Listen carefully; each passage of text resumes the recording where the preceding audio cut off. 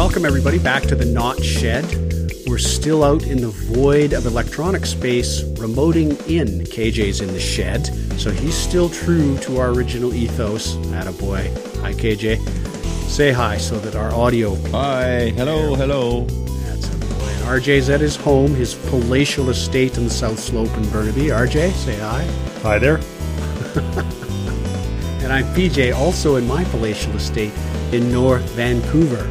If you want to see what this episode looks like, you're going to be able to find it on YouTube, episode 85. Go and have a look. Maybe it's more fun. We're recording this on April 21st. Okay, yeah, do that. Anyways, stick with us. It'll be fun.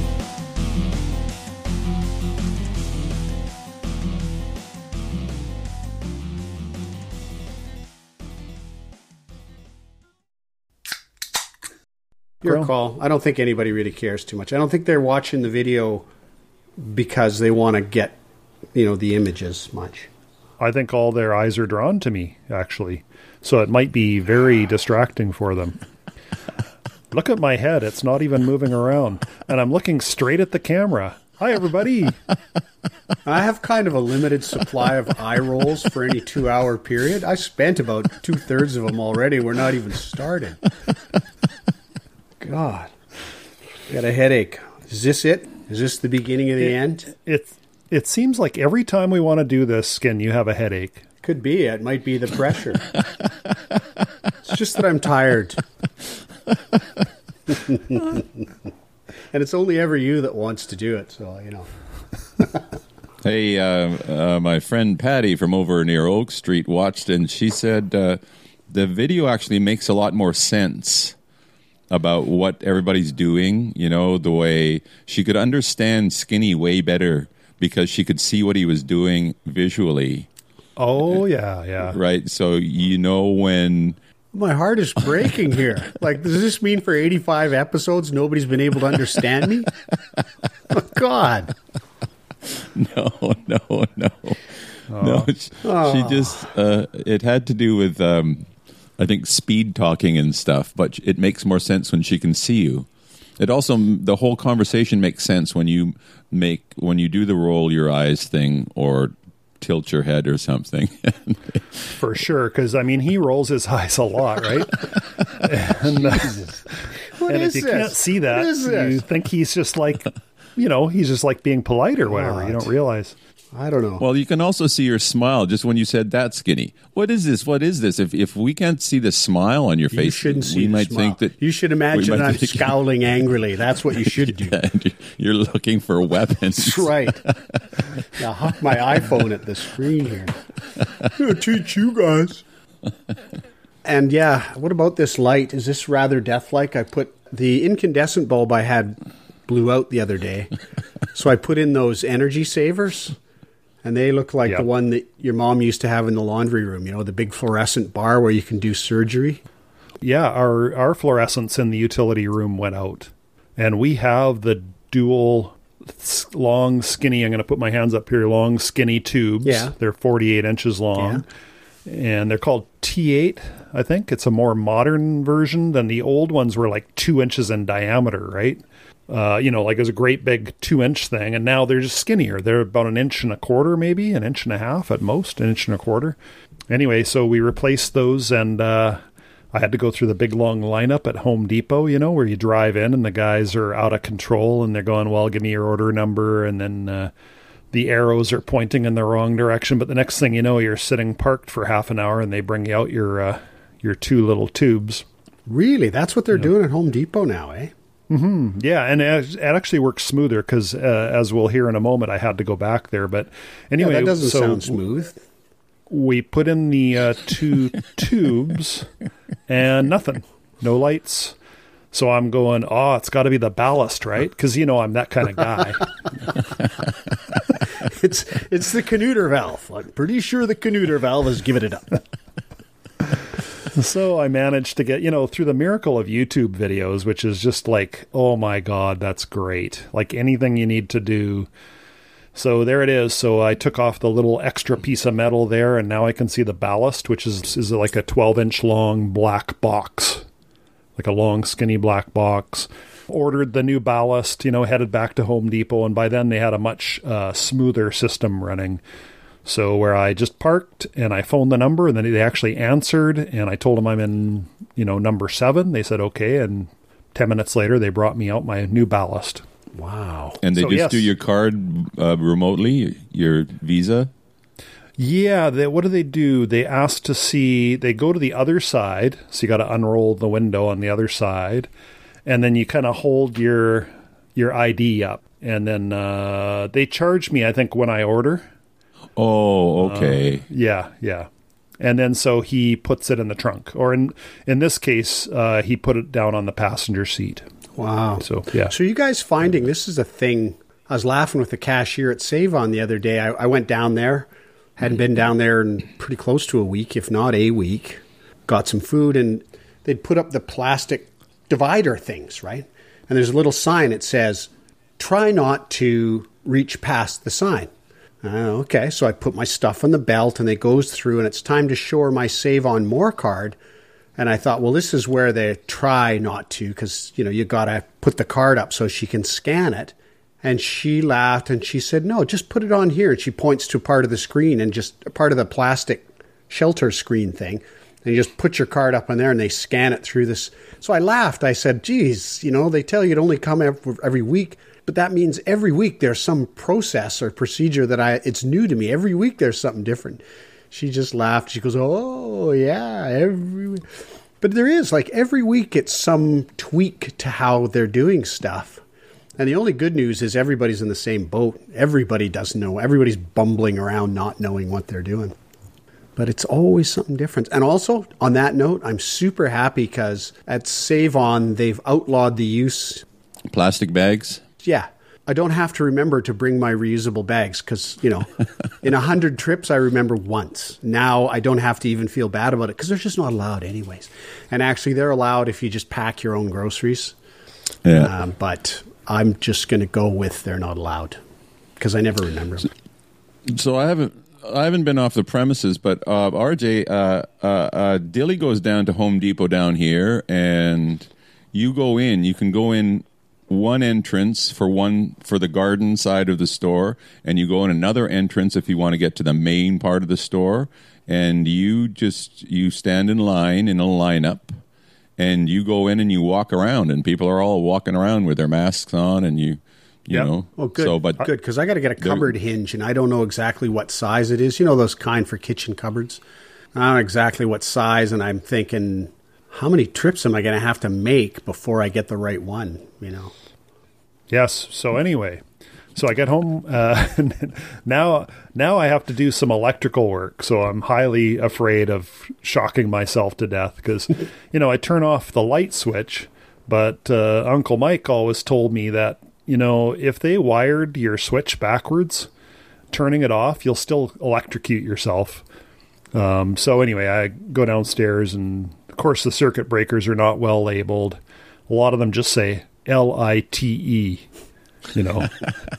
Come on, man, really? Well, you saved your... Wait a sec, who's owned that house for the last 30 years, just by the by? Well, yeah, but every time I identify one, I do handwrite in there what it is, but I guess I've never had to turn off the utility room. So it's just been an evolutionary process that you're still angry at the original builders over. I am for sure. And I'm supposed to be the crank, yeah. Oh, yeah. I'm going to write them a letter. Yeah. So anyway, I was quite proud of myself. I did the cutting. I had the wire strippers. You guys use wire strippers. You've used them many, many times. Although I'm sure that you always call an electrician when it needs to be done to code. I always just use an X-Acto knife. Oh my God. Yeah, I have the wire strippers. Well, I do too, but God knows where they are, like everything else. Yeah. But anyway, it took me a little while, and there was a lot of cursing going on. It was heard by everyone in the house. Well, that must have been novel to hear Sue curse. I mean... But suddenly... suddenly it worked. And then also the same kind of thing for twisting the wires together. Oh, Moretz. Much cursing. Oh, really? Yeah, I have the Moretz, but like they're hard wires. Oh, yeah. And so I would twist and they'd either break or they wouldn't stay together because only one was twisting and the other was staying straight, or, so anyway, I got that all figured out. I'm quite pleased with myself. I think I might have a new career. Did you tape over them when you were all done? No, I just did use the Moretz. Is that not good? I think Uncle Mike would tell you that you need to tape over those Moretz. Really? I thought that an electrician would look at that and go, that's truly an amateur job. Because you look at all the Moretz and they never have tape on them. Well, Moby's shaking his head, so I'm probably wrong, and we'll have to hear from Mike about that. I'm pretty sure, unless I edit this whole section, which I might do. Well, you helped me with installing new smoke alarms. And didn't tape them. And you did not tape them. And you were the one that taught me the word Moretz. I had to look it up, and I was very excited to add a new word to my vocabulary. Yeah, actually, truth is, I don't really know whether you're supposed to. With those hard ones, though, when it's not a whole bunch of little sort of filamenty wires in there, with those hard ones, I A, have trouble getting them the right length, B, have trouble twisting them just as you described. And so C, quite often I'll have a little tiny bit of copper poking out from the bottom of the Moret. And you just, that's where you take. Yeah, and you just kind of think, I don't think I want to leave that next to these other ones all stuffed into this little cavity here. I know, yeah, that's right. Because they also, I noticed the wiring there that we had an electrician install this about actually 11 years ago. And I noticed that he had a really good technique for wrapping the wire up. Yeah. He had some kind of coiling technique, and the wire was very, very neat. Yeah. And when I put it in there, it's just like, and there's just all these wires and way too many of them. I did try and twist it a bit, and so it helped. But yeah, if there was any copper showing, I'm sure it would be shorting to something by now. Yeah, or not. I mean, who knows? But to bring it full circle, the only we wanted kind of a bluish light because it's the utility room, and just for the same reasons you were saying, you want it to look like daylight in there. You want it just to be a harsh light. Why? Because you don't spend time in the utility room. It's not meant to be, this is a pleasant yellow light. It feels, I feel a little sleepy even. No, you want to be awake when you're doing your laundry. You don't want to include the colors with the whites. You want the harsh. Anyway, you want to make sure you get all the blood stains out too. Like when you take them out of the wash, you want to make sure those babies are clean. That's right. So before we had 4,500 Kelvin, which is fairly blue, and the only ones I could order were either very warm, which we don't want, or 6,000 Kelvin. So yes, when we go in our utility room, it's like, oh my God, it feels like, it's encounters of the whatever kind. There's no actual noise, but you just can't help but imagine a constant humming. It's not doing it, but you think it is because this light is so bright. There's a massive generator running someplace. Yes. But tell me about the warm, I thought that lights that were really bright blue were called hot, and lights that were orange and incandescent were called cold. Is that not right? Do I have that backwards? No. Yeah, it's backwards. Okay. Yeah, blue is cold and yellow's hot, kind of like the hot sun. Yeah, because I always, every time that comes up, I'm immediately reminded of my long-term grievance over how bright car lights are these days and how that works and how it's legal and all the rest of it. But I think we've done that before. We don't need to do that now. We don't. But on a related note, I have a new theory about why people don't signal near as much. And I think my theory is that they're signaling more often than you think. Why? What do you mean? Well, because there's so poor regulation over headlights now, over lighting, that the car manufacturers, in an attempt to get a cool look, place those signals now anywhere. They can be above the light. They can be below the light. They can be to the right of the light. If you're behind a car, that's usually pretty clear when they're signaling. But in front now, I've seen situations I'm thinking, why the hell are you not signaling? And then I go, they were signaling. Just couldn't see it because I was kind of looking for the side one and it was actually above it. I don't know. My latest theory, I'm working it. Well, on the one hand, I'm glad to feel all validated by your remark that the headlight brightness is so poorly regulated, because that's my beef. I just want to know what is the regulation on that? Because they're just as bright as the sun. As far as the turn signal goes, I don't know 100%, but I'd probably go a few bucks that as long as it's visible from the front, it can be anywhere. Because remember, they used to be mounted on the fenders. On trucks, they're still mounted on the fenders, up, down, in, out, sideways. They probably have to be some certain minimum amount of brightness, but it's probably some vague term like visible from 50 meters or something like that. 50 meters bracket in the dead of night on a perfectly clear day or something. I don't know either. But I don't think they're required to be positioned anywhere really specific relative to the headlight. I don't think. I'll tell you one thing, though. You see remarks in social media and stuff, and you see behaviors on the road where, because traffic has been really relaxed for the last month or so, people are sort of starting to lose the plot a little bit. There's a lot of not signaling, and there's a lot of not stopping going on because there's so little traffic that it's just like, oh, just go. Oh, people are driving very fast out there. Yeah. That when I go to pick up Tuke, it's like I go 10K over the limit, and I'm usually about average, but I'm getting passed by people just left and right. Same. I just got back from Port Coquitlam, and it's the same. Highway 1 at 100 clicks, you better be over in that slow lane, because that is not fast. It never really is, but it's pretty noticeable. Yeah. The other thing I think that will happen is cyclists. There's going to be a terrible toll taken on cyclists when traffic finally comes back to normal, because you go for a ride, and usually you have to push the button, the big button, they call it, to stop traffic, to get through. You don't have to do that anymore. You can cross any street, Nanaimo, Hastings, middle of the day, whatever. Just wait for 3 seconds, and there's usually a big break in the traffic. You just ride through. Once traffic resumes, I think a bunch of cyclists are going to get smoked because, A, they misjudge traffic, and B, motorists are not used to having to look because there's so much more space right now.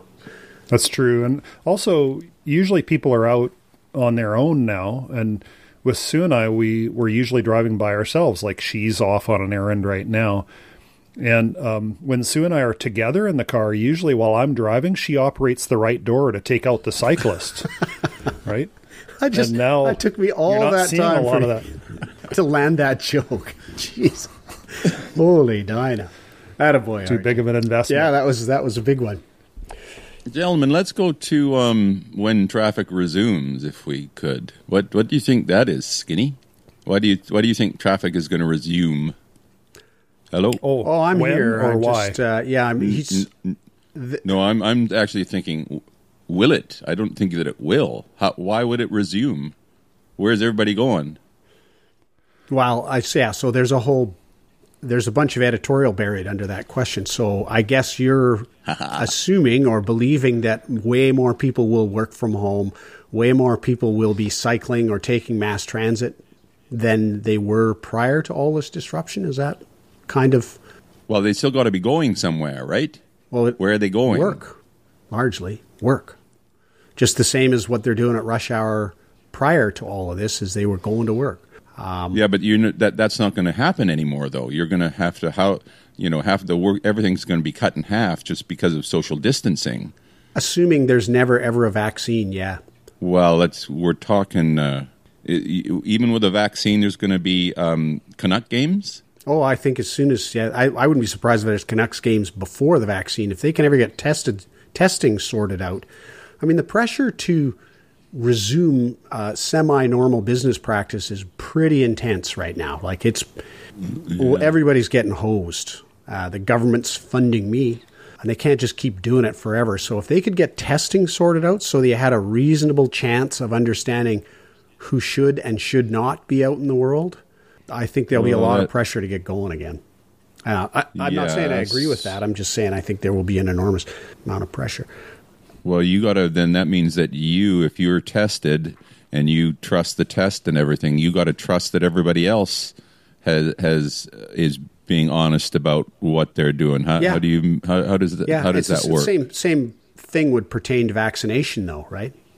You have a little mark on your forehead? Well, no, but I mean, you just have to trust that if somebody says we could go with that, brand them.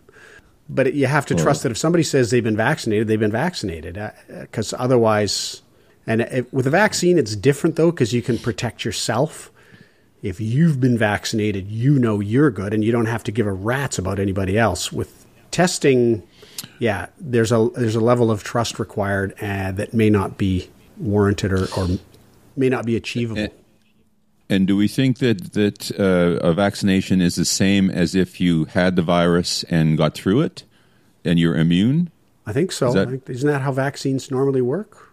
Well, I'm not sure because I know there's people that are getting it twice after having it once. I think you're thinking about testing.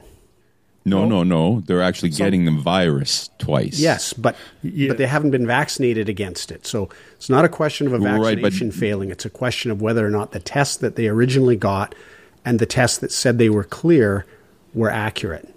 Well, no, they go through the whole horrible fever, coughing business and come out the other end. Yeah. And then I'm sure their doctor would say to them, well, now that you've gone through it, you're immune. But they test. Like once you've been all through it, I think what they do is they test to make sure you are through it before you are discharged.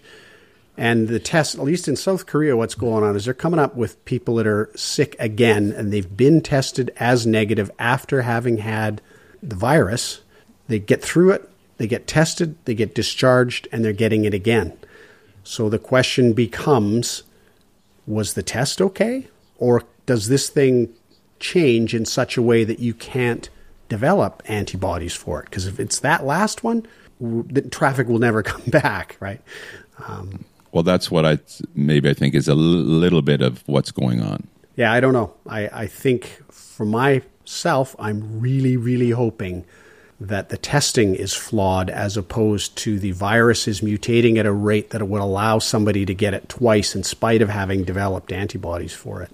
Well, I'm just from the stuff that I'm getting now, they're like 2 years is a little bit more solid than what I would have thought they're a week ago. They're pretty emphatic about it'll take a really long time to get a vaccine, no question about it. And I mean, and if another one of these things comes up while we're still working on the vaccine for the first one, Lord help us. We're cooked, if we're not cooked already. But yeah, at some point you would think, the trouble with the traffic thing, to circle all the way back to that, is I think the resumption of normal behavior will be so slow that everybody will have a lot of chance to adapt back to heavier traffic, right? They won't just one day say, okay, lights on, showtime, and everybody just goes. Although, Sweden might say differently, and some states might say differently. Hey, I've been guilty here of carrying on an offline conversation. I mean, I have found what you guys have been saying has been fascinating to me. Huh? But Glenn from Oak Bay asked me, he didn't know we were having a session right now. He asked me, because I've listened to every single Beatle album made over the course of a 3-4 day period there about a week ago now. All the mainstream Beatle albums, none of the bootlegs or anything like that. And his question was, what was my favorite? And my answer was, I can't choose a favorite, but I have a top 4. So I guess I want to ask you guys, favorite Beatles album? Oof. Skin, I have a guess of yours. Go ahead. The White Album. Yeah, that's a pretty good guess. That I think is my number one, although Revolver is way up there, and actually Rubber Soul is way up there too. Those are amazing, those two, because they're kind of like in that magical period when they stopped being the Beatle bops. Yeah, they're making the move right in there somewhere, and some of it is just the most AM poppy stuff, and some of it is like, oh, this is where the Doors got it. Like they're out there. I think probably for me it's the White Album. KJ? No comment. Oh, come on.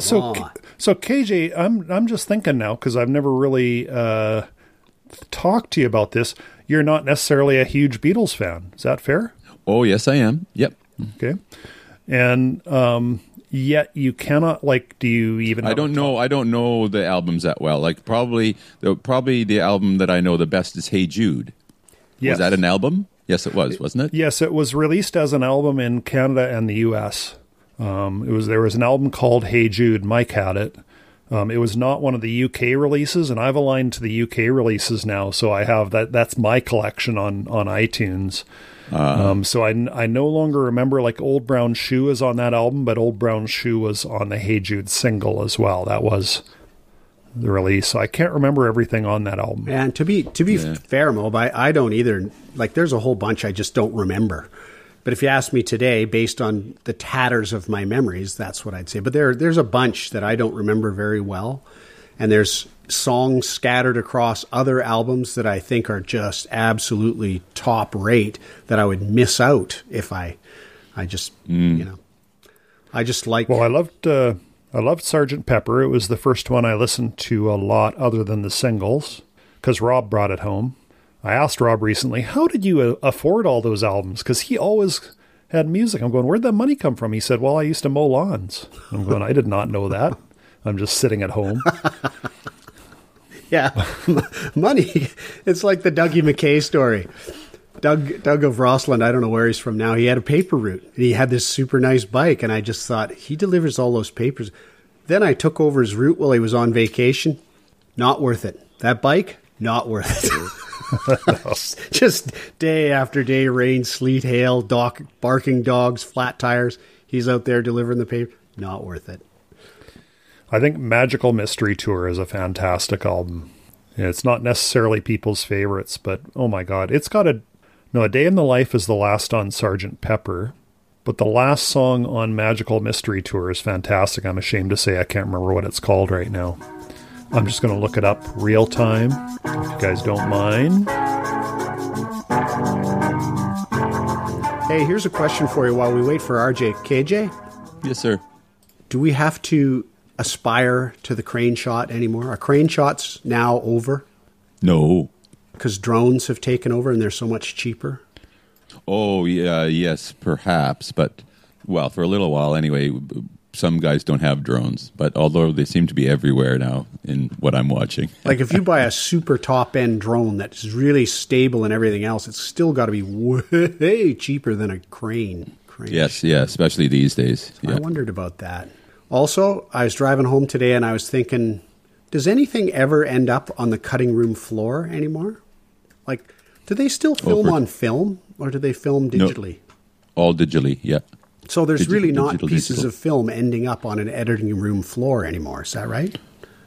No, unless you're, I don't know, Scorsese might do that. I don't know if some people, probably not though. It's way more efficient to not do that. That's what I would probably a better product too, I would think. That's what I was thinking. I just thought, and all of it was leading down some path we've been before about obsolete expressions or expressions that, that identify you as an ancient person. And cutting room floor is probably now one of them. Yeah. And we worship you, O Crane, is probably now one of them, although I'm never going to let that go. I'm always going to say, we worship you, O Crane. And I just wondered. Yeah, I guess the track I'm thinking of is I Am the Walrus. That's the only, kind of a long, drawn-out track that has many different parts. They seem to have like one of those, at least one on every album, and that's the one on Magical Mystery Tour. And then the other modern ones, the White Album and Abbey Road, are both amazing albums. Yeah, so anyway, that's all I got. There's so many. Like, it is hard to pick one, and I'm pretty sure I only picked White Album because it was the same as you. It came into the house at Christmas. I think my brother Sam gave it to my other brother Tim, and it got played a lot, and that's one of the reasons I really like it. But I gotta say, Revolution on there.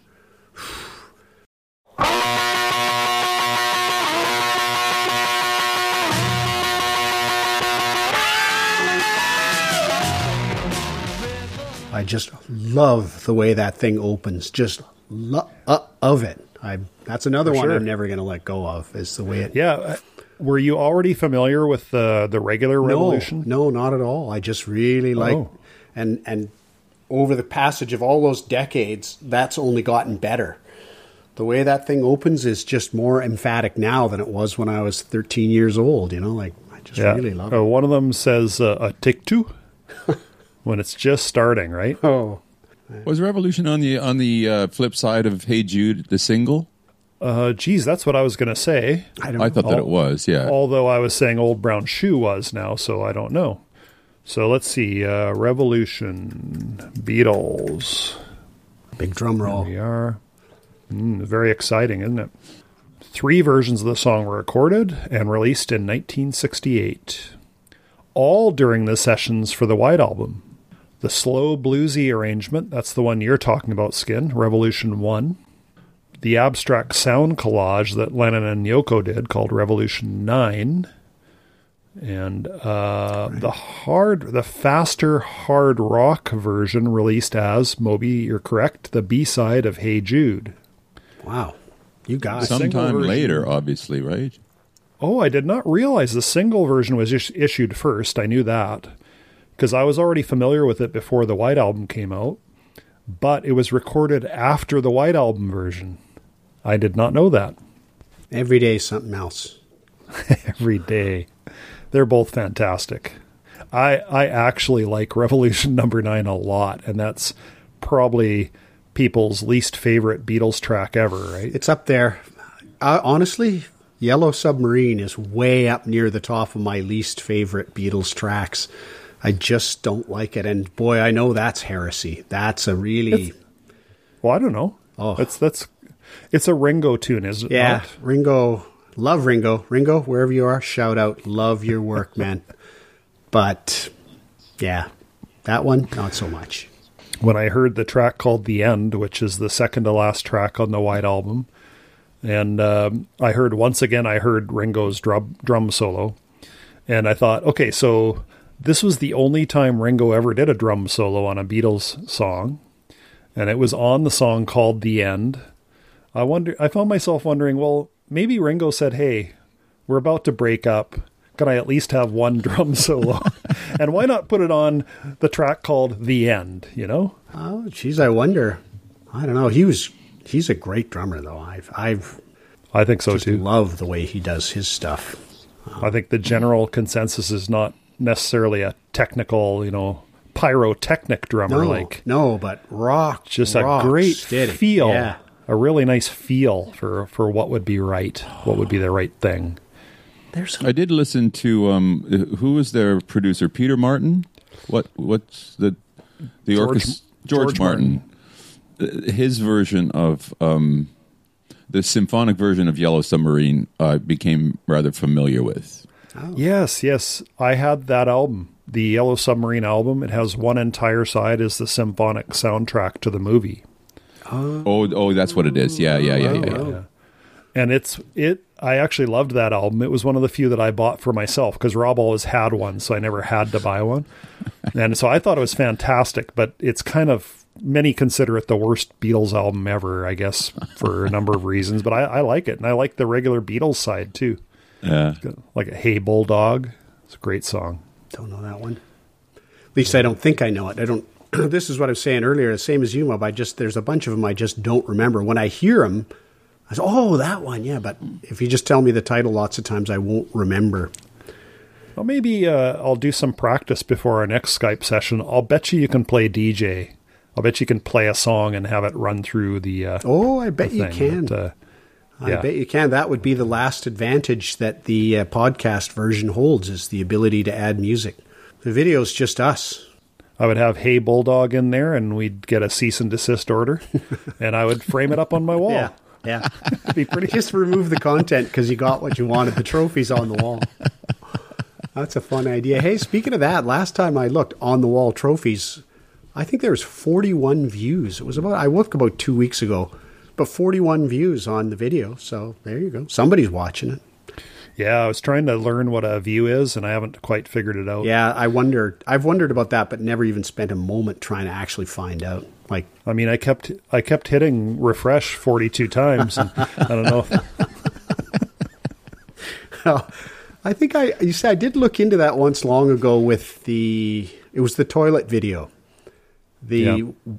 wall toilet repair video, and you got up to like 1,000 views or something. Oh, we got up to way more than that. It was like 7,500 or something like that, because some guy in Germany, an actual plumber, linked it from his site. And so I got a whole bunch of views from Europe, because those things are way more common in Europe than they are here too. I never made 10,000 though. And besides, even if I had, they changed the rules just before I got there. 10,000 used to be the threshold for where you actually could receive revenue for your YouTube video. Yeah. They changed it to 25,000 when I was at about 8,500 or something like that. They saw you coming. Yeah, that's right.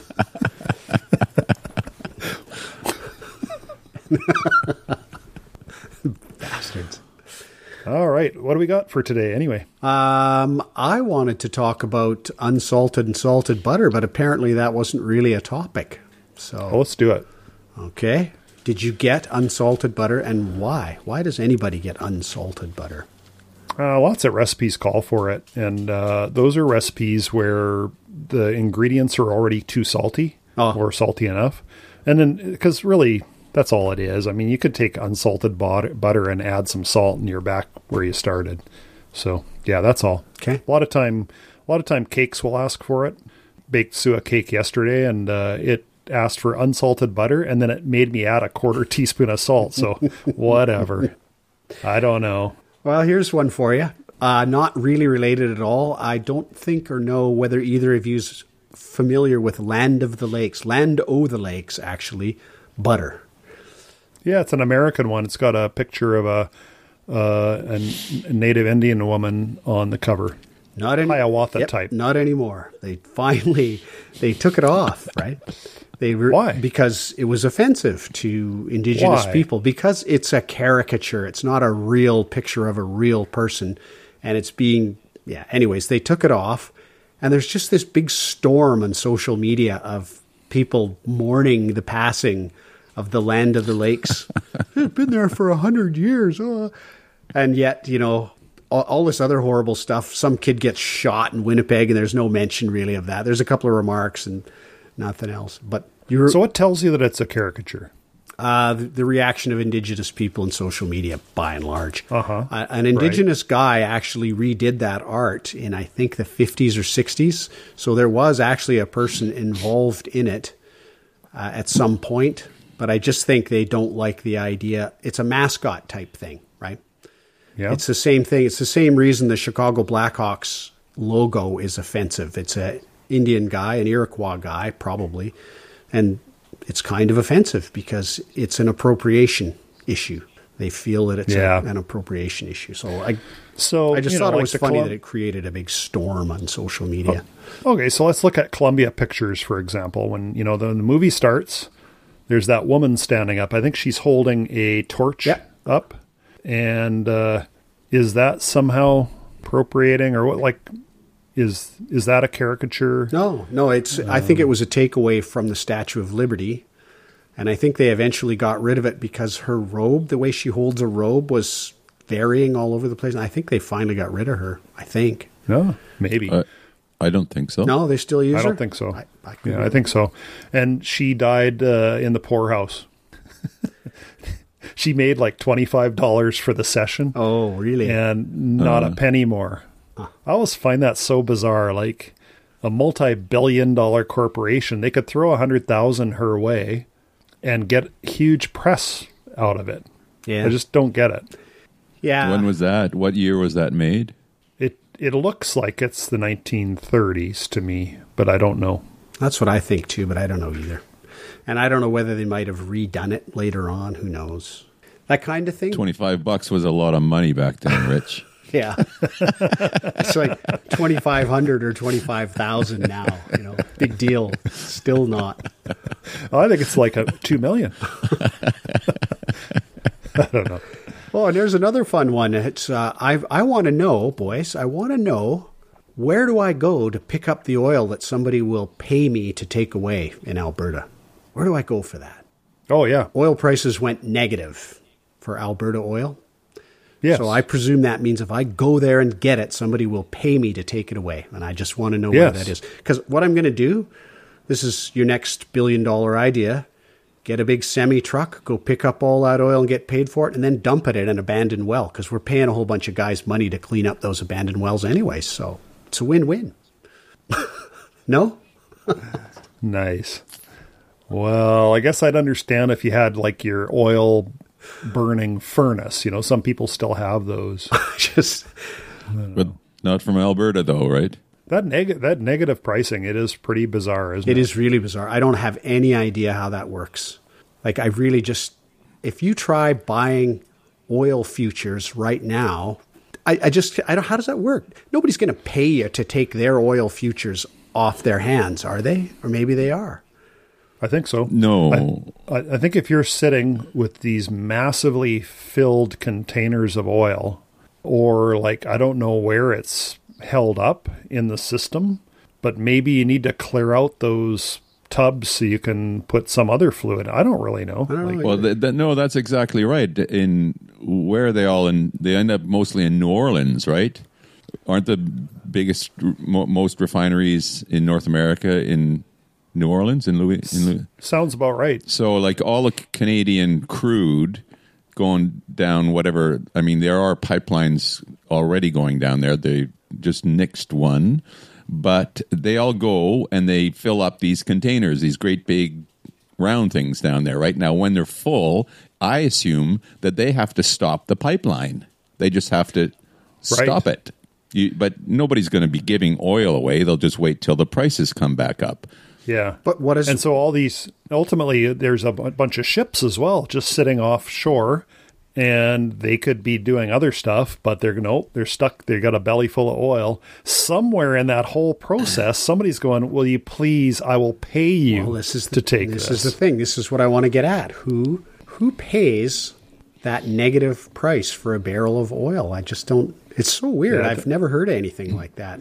Well, I think those prices are like at the beginning of the chain, the wells. Yeah. So when they say a price per barrel, that's got to be the wells, right? I don't know. I mean... Or maybe the first level of collection where the wells are all put to these big steel containers that are holding oil. Maybe that's your price per barrel there. But I don't think it's a price per, refined oil. I just don't know. I think you're right. I think it is per barrel of crude. But yes. I don't really... Still the same question, though. It's like, what does it mean when it's a negative price? Like, the only thing I can think of is futures as opposed to current stocks. But even a current stock, a lot of money. Even a current stock is sort of a future if it's crude, because no profit's realized until the whole thing's processed, I guess. So, what do you think about the container ship that's full, wanting to get rid of it? But what are you going to use that container ship for once it's empty? What would it move? Wheat. Yeah, like you got to imagine that there's after a thorough cleaning. Yeah, exactly. into English Bay or wherever, right? Like they clean those things out and they repurpose. I don't know if they ever repurpose oil tankers. So do they? I just have no idea. I wouldn't think so. I don't know. I don't know. Unless they can take a bunch of containers on the top side. Maybe they can take other forms, like instead of heavy crude, they can take light, or they can take... Oh, maybe. I don't know. I have no idea about how... Yeah, it's like you can put a little bit of 1040 into your... Exactly. Into your oil. Exactly. Even if it's not quite what it calls for, you can get away with it. Yeah, because, I'm sure when they pump it out of those ships, they have all kinds of stuff that takes water out of it and everything else. So they probably have stuff that takes out the remaining heavy crude that was down the bottom when they filled it up with light crude or wheat. I just like the idea that somebody said, we could just clean that out. It'll be good. It'll be good. You just fill it up with foodstuffs or something. Oh, boy. All right. What do we got, guys? I don't know. What's on the list? Oh, well, we got the one issue per visit. An old favorite topic that we've had over time is, the doctor's offices and how some doctors insist that you only have one issue for each visit. Yes. Well, I found the page from the College of Physicians and Surgeons that's meant for doctors to read about this whole one issue per visit. Is this particularly British Columbia or is Canadian probably, right? This is the British Columbia. Yeah, okay. Because I looked at the Ontario one back there somewhere, yeah. And the British Columbian one says, physicians have a professional, ethical, and legal obligation to provide appropriate medical care to each and every patient, irrespective of the setting in which they work and regardless of the amount of time that may take. Patients are not medically trained. It is not realistic or acceptable from a clinical practice perspective to expect patients to be able to identify the one problem deserving of priority management. Eliciting a list of presenting complaints and triaging accordingly is foundational to all of medicine. It is how all patient encounters must begin. So when your doctor tells you, and quite honestly, I think it's the office manager that's more into it than the doctor, you got to have that paragraph. Maybe get it printed on a card, and whip it out, shove it in their face, and say, look, this is from your own College of Physicians and Surgeons. Don't expect me to know which of these 8 symptoms I'm bringing to you today. And by the way, have I told you about my bursitis yet? Yeah. And my toe hurts as well, and I'm worried it might be gout. Yeah. So have a word with that monster at your front desk, because I'm tired of fighting this fight with them before I come and see you. But I mean, it would be easy enough to just say, well, I know you came to see me about your knee, but your toe, you've got gout, so we'll deal with that. And you can come back another day to get you can come back another. So you that's have their job. You have but you have the latitude to only get one issue per visit, long as the other ones are not really super urgent. If somebody comes with 3 things that could kill them, I think you'd be in trouble if you sent them away after only looking at one. But if they come with the usual kind of garden variety aches and pains complaint, I think you're just fine to treat one and ask them to make another appointment for the others. I think that's how they do the one visit thing. Yeah, well, I think so. I think that's fair, though. Yes and no. But if some things really need attention, then they can choose to. I don't know. I mean, when we've gone down this street before, we've talked about how billing works, which would have a lot to do with what I would expect them to do, Like if you can sit in there for half an hour and go through your 3 garden variety complaints and they get 3 billings out of it, then good, everybody's happy. But I don't know if that can be done. I don't know.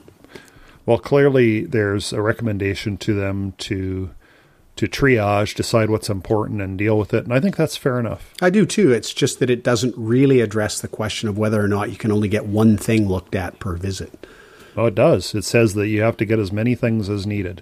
Now, is it only one thing if it's important? Sure, I agree with what you're saying. Like, if you bring in 10 things and 9 of them are not immediately important, that's fine.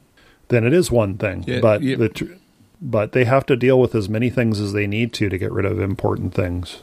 It says right there. Yeah, it's just that. It also says that you need to take as long as you need to take. That's what it says. I get you, right there. But none of that stops me as an evil doctor from just hustling Scranny out of that office. Look, you got your bunion treated. Come back about your back. You're done. I'm finished with you. What percentage of doctors would you say are evil there, Skin? Not very many. Yeah, like I say, the 2 doctors I've dealt with in the last 10 years, one of them once or twice did the 1 issue per visit thing, and the other one just clearly didn't care. He was all good. Now, the other one is no longer in that office. I don't know where he went, but he just didn't care. If you had 3 things, he'd talk to you about 3 things. And my regular doctor has relaxed his attitude about that quite a bit. Well, I think the doctors are suffering right now. We actually got a call from my doctor just reminding us. Sue took the call. I wasn't home, I guess, or I don't know where I was, but he was just reminding us that he does telephone sessions. That's a silver lining to this whole deal, is the rise of video appointments. I really think that's a good thing. Yeah, it was just starting to take off in BC, but apparently it was not really taking off in some other parts of Canada. So this is really telling people, hey, it's a good way to do it. A lot of the like Sue called her doctor about something and she got the prescription all set up and everything. And it's just it's great service. Yeah. And it's just got to work better for office scheduling too. It just has to. Office scheduling. And my doctor, again, those 2 guys, the guy who didn't care and would do multiple issues, you were always in his office within 5 or 10 minutes of your appointed time. He was only ever 5 or 10 minutes behind. the guy was my original doctor and still there is never less than 45 minutes behind. Never less. Mine is almost always on time. I don't recall any time where I had to wait more than 10 or 15 minutes. They're super efficient. Yeah. I don't know what causes it or anything. I really do like my doctor, obviously, or I wouldn't keep going back with that kind of wait time. But that's his number one drawback is his office management stuff is terrible. Do they use the Disneyland lineup technique? It's where they go, oh, we can, Pat, Mr. Lilburn? Oh, yeah. And then have a seat in the examination room. And take a little nap if you need to, because it's going to be a while. No, that's right. The last time I did sit in there for about 10 or 15 minutes. I had that cough that wouldn't go away, and I sat there for quite a while before he came in. So yes, they do, I guess, is the answer. I never identified it as the Disneyland lineup management. That's another fun thing with this whole deal is lineup management. Wow, there's some approaches out there, isn't there? Like the Costco's, they got some crazy lineup management stuff happening at Costco's. Like the one in Willingdon, they just go around the building. My friend Howard of Deep Cove, was there on Senior's Day last Friday, and the lineup went all the way around the building plus. Like it was overlapped as it came around. And that was about a 45-minute wait. So that's how they do it. The Costco in Port Coquitlam, they've dedicated a great big chunk of their parking lot to this serpentine lineup thing. That just winds and winds, and there's tape. And the Costco in Richmond that I rode by the other day, same thing. There's a big chunk of their parking lot just given over to lineup management. This is big. And Costco parking lots are notoriously overfilled anyway, so it must be even worse now. Yeah, so I think it's all just with a view to managing the number of people that are in the store. Like fewer people can park, fewer people get in the lineup, fewer people in the store. Because once you're finally in the store, I can't remember if I've mentioned this, and I'm being generous with myself by saying mentioned rather than complained.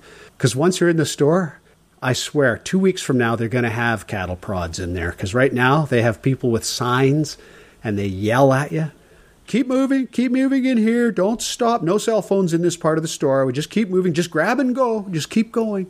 And I just want to hit. I've stopped going to Costco if I can avoid it, because that just drives me insane, being chivied through there like that. Yeah. Ooh. And it's funny, like, we're so different, you and I, in many ways, and I would be just so happy that they're doing that. Just so happy. And when I think about it even moderately rationally, it totally makes sense. Like, they've got to get if I don't want to be out in that parking lot lineup for an hour and 15 minutes, they got to keep chivying people through like that. Yeah, and if you don't know what you want when you go in there, that's on you. I understand all that, but in the moment, my emotional reaction is, one more peep out of you, I'm going to take that sign and break it right over your head. I'm just... There's so many ways to divide the people in the world, and one way to divide them is rules followers versus, outlaws. The rules followers just love it when, like when I see a couple shopping in the store, I'm thinking, who did not tell you? Only one person come in, please. Yeah. And I saw the guy, he's choosing the meats, and the woman standing back giving him advice. So, KJ, that looks like a crispy cookie. Is that fair? Crispy and soft at the same time? Soft, yeah. Okay. They're just oatmeal raisin chocolate chip, but they, I don't know if I put in too much shortening or whatever, but they just melted instead of this is my second batch. I'm turning into a little baker. Delish, though. Nice. Well, you can't find flour and yeast in the stores because everybody's baking bread. It's like panic buying, and now everybody's got enough supplies to bake bread into the next century if they need to. I know, what's the deal with that? Like, I needed to make some frosting for the cake yesterday. They're completely out of icing sugar. Does this mean that people are going, oh man, I won't be able to make cakes for a long, long time. I better get all the icing sugar. It's time I looked at Mom's recipe book again. I miss Mom. Now I've got time to actually learn the things she was trying to teach me. I'm going to get out a recipe book, and I'm going to, it's unbelievable the number of people that are baking bread. And I'm sure everything else too. So this recipe called for 16 ounces of icing sugar, 1 pound, And I always put in 12 ounces just because I think, why make it ridiculously sweet? The cake's already sweet. But I didn't have 12 ounces. I had like maybe 8 ounces. So I go to the store and they're out of icing sugar. I go again and they're still out of icing sugar. So I go, look at that. There's berry sugar there. And I look at the fine print and it says berry sugar, ultra fine. So I'm going, okay, well, at least it'll be much finer than normal granulated table sugar. So I buy the berry sugar, and it's really obvious that it's granulated. Like berry sugar looks like normal sugar, except for the crystals are finer. Whereas icing sugar looks like a powder. And so anyway, I did like 8 ounces of icing sugar, 4 ounces of berry sugar. And sure enough, when you eat the icing, it's crunch, crunch. And I think I could have just made some simple syrup, or I even have simple syrup on hand which is just sugar and water. And it's heated up enough that the sugar gets into suspension, and I'll bet you I could have just figured out the right amount of simple syrup to add, and it would have been fine.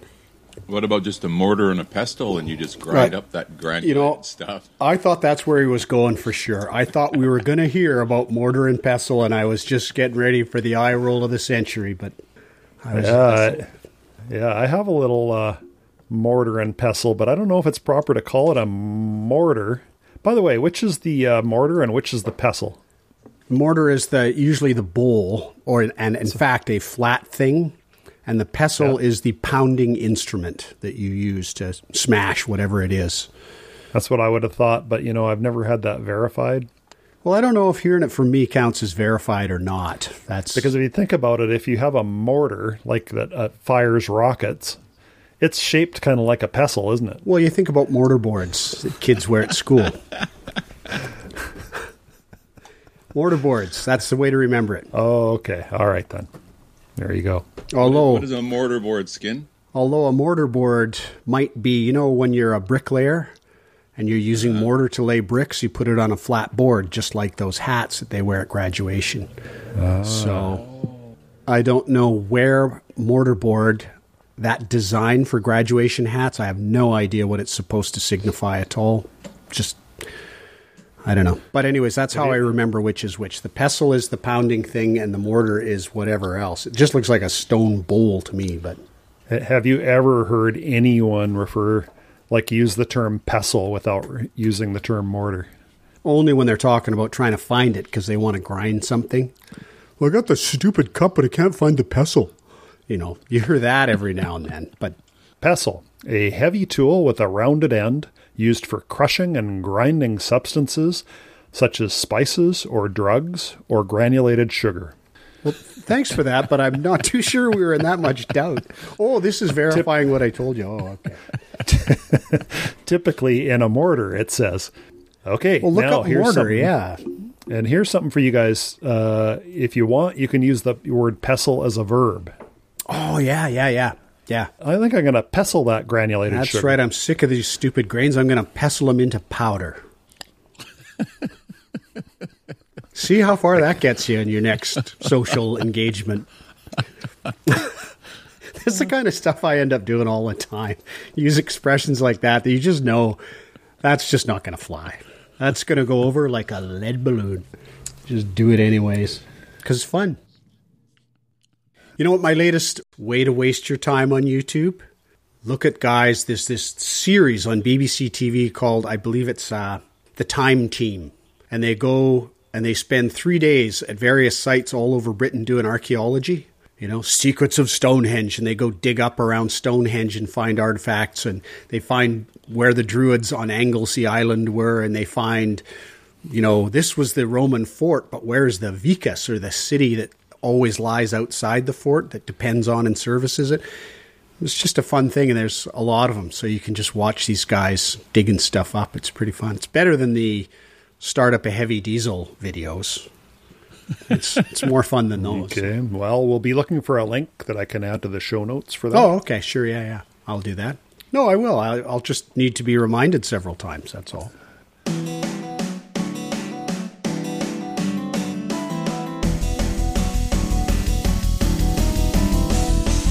That's all we have for this week. We're exhausted. Rich is going to try to edit this somehow in video, and I'll do it on audio. We hope you had fun. We certainly did. If there's anything that we went through that is of concern, interest, in error that you want to add to, or praise us for, make sure you do it. There's all those ways to get to us that we normally talk about. We'd love to hear from you no matter what's on your mind. Even if you just want to tell us how you're doing in this corona world, we'd love to hear from you. Until we do hear from you, until we see you again at our next one, make sure you take care of yourselves and those around you, and we'll talk soon. Bye. Thanks. Bye-bye.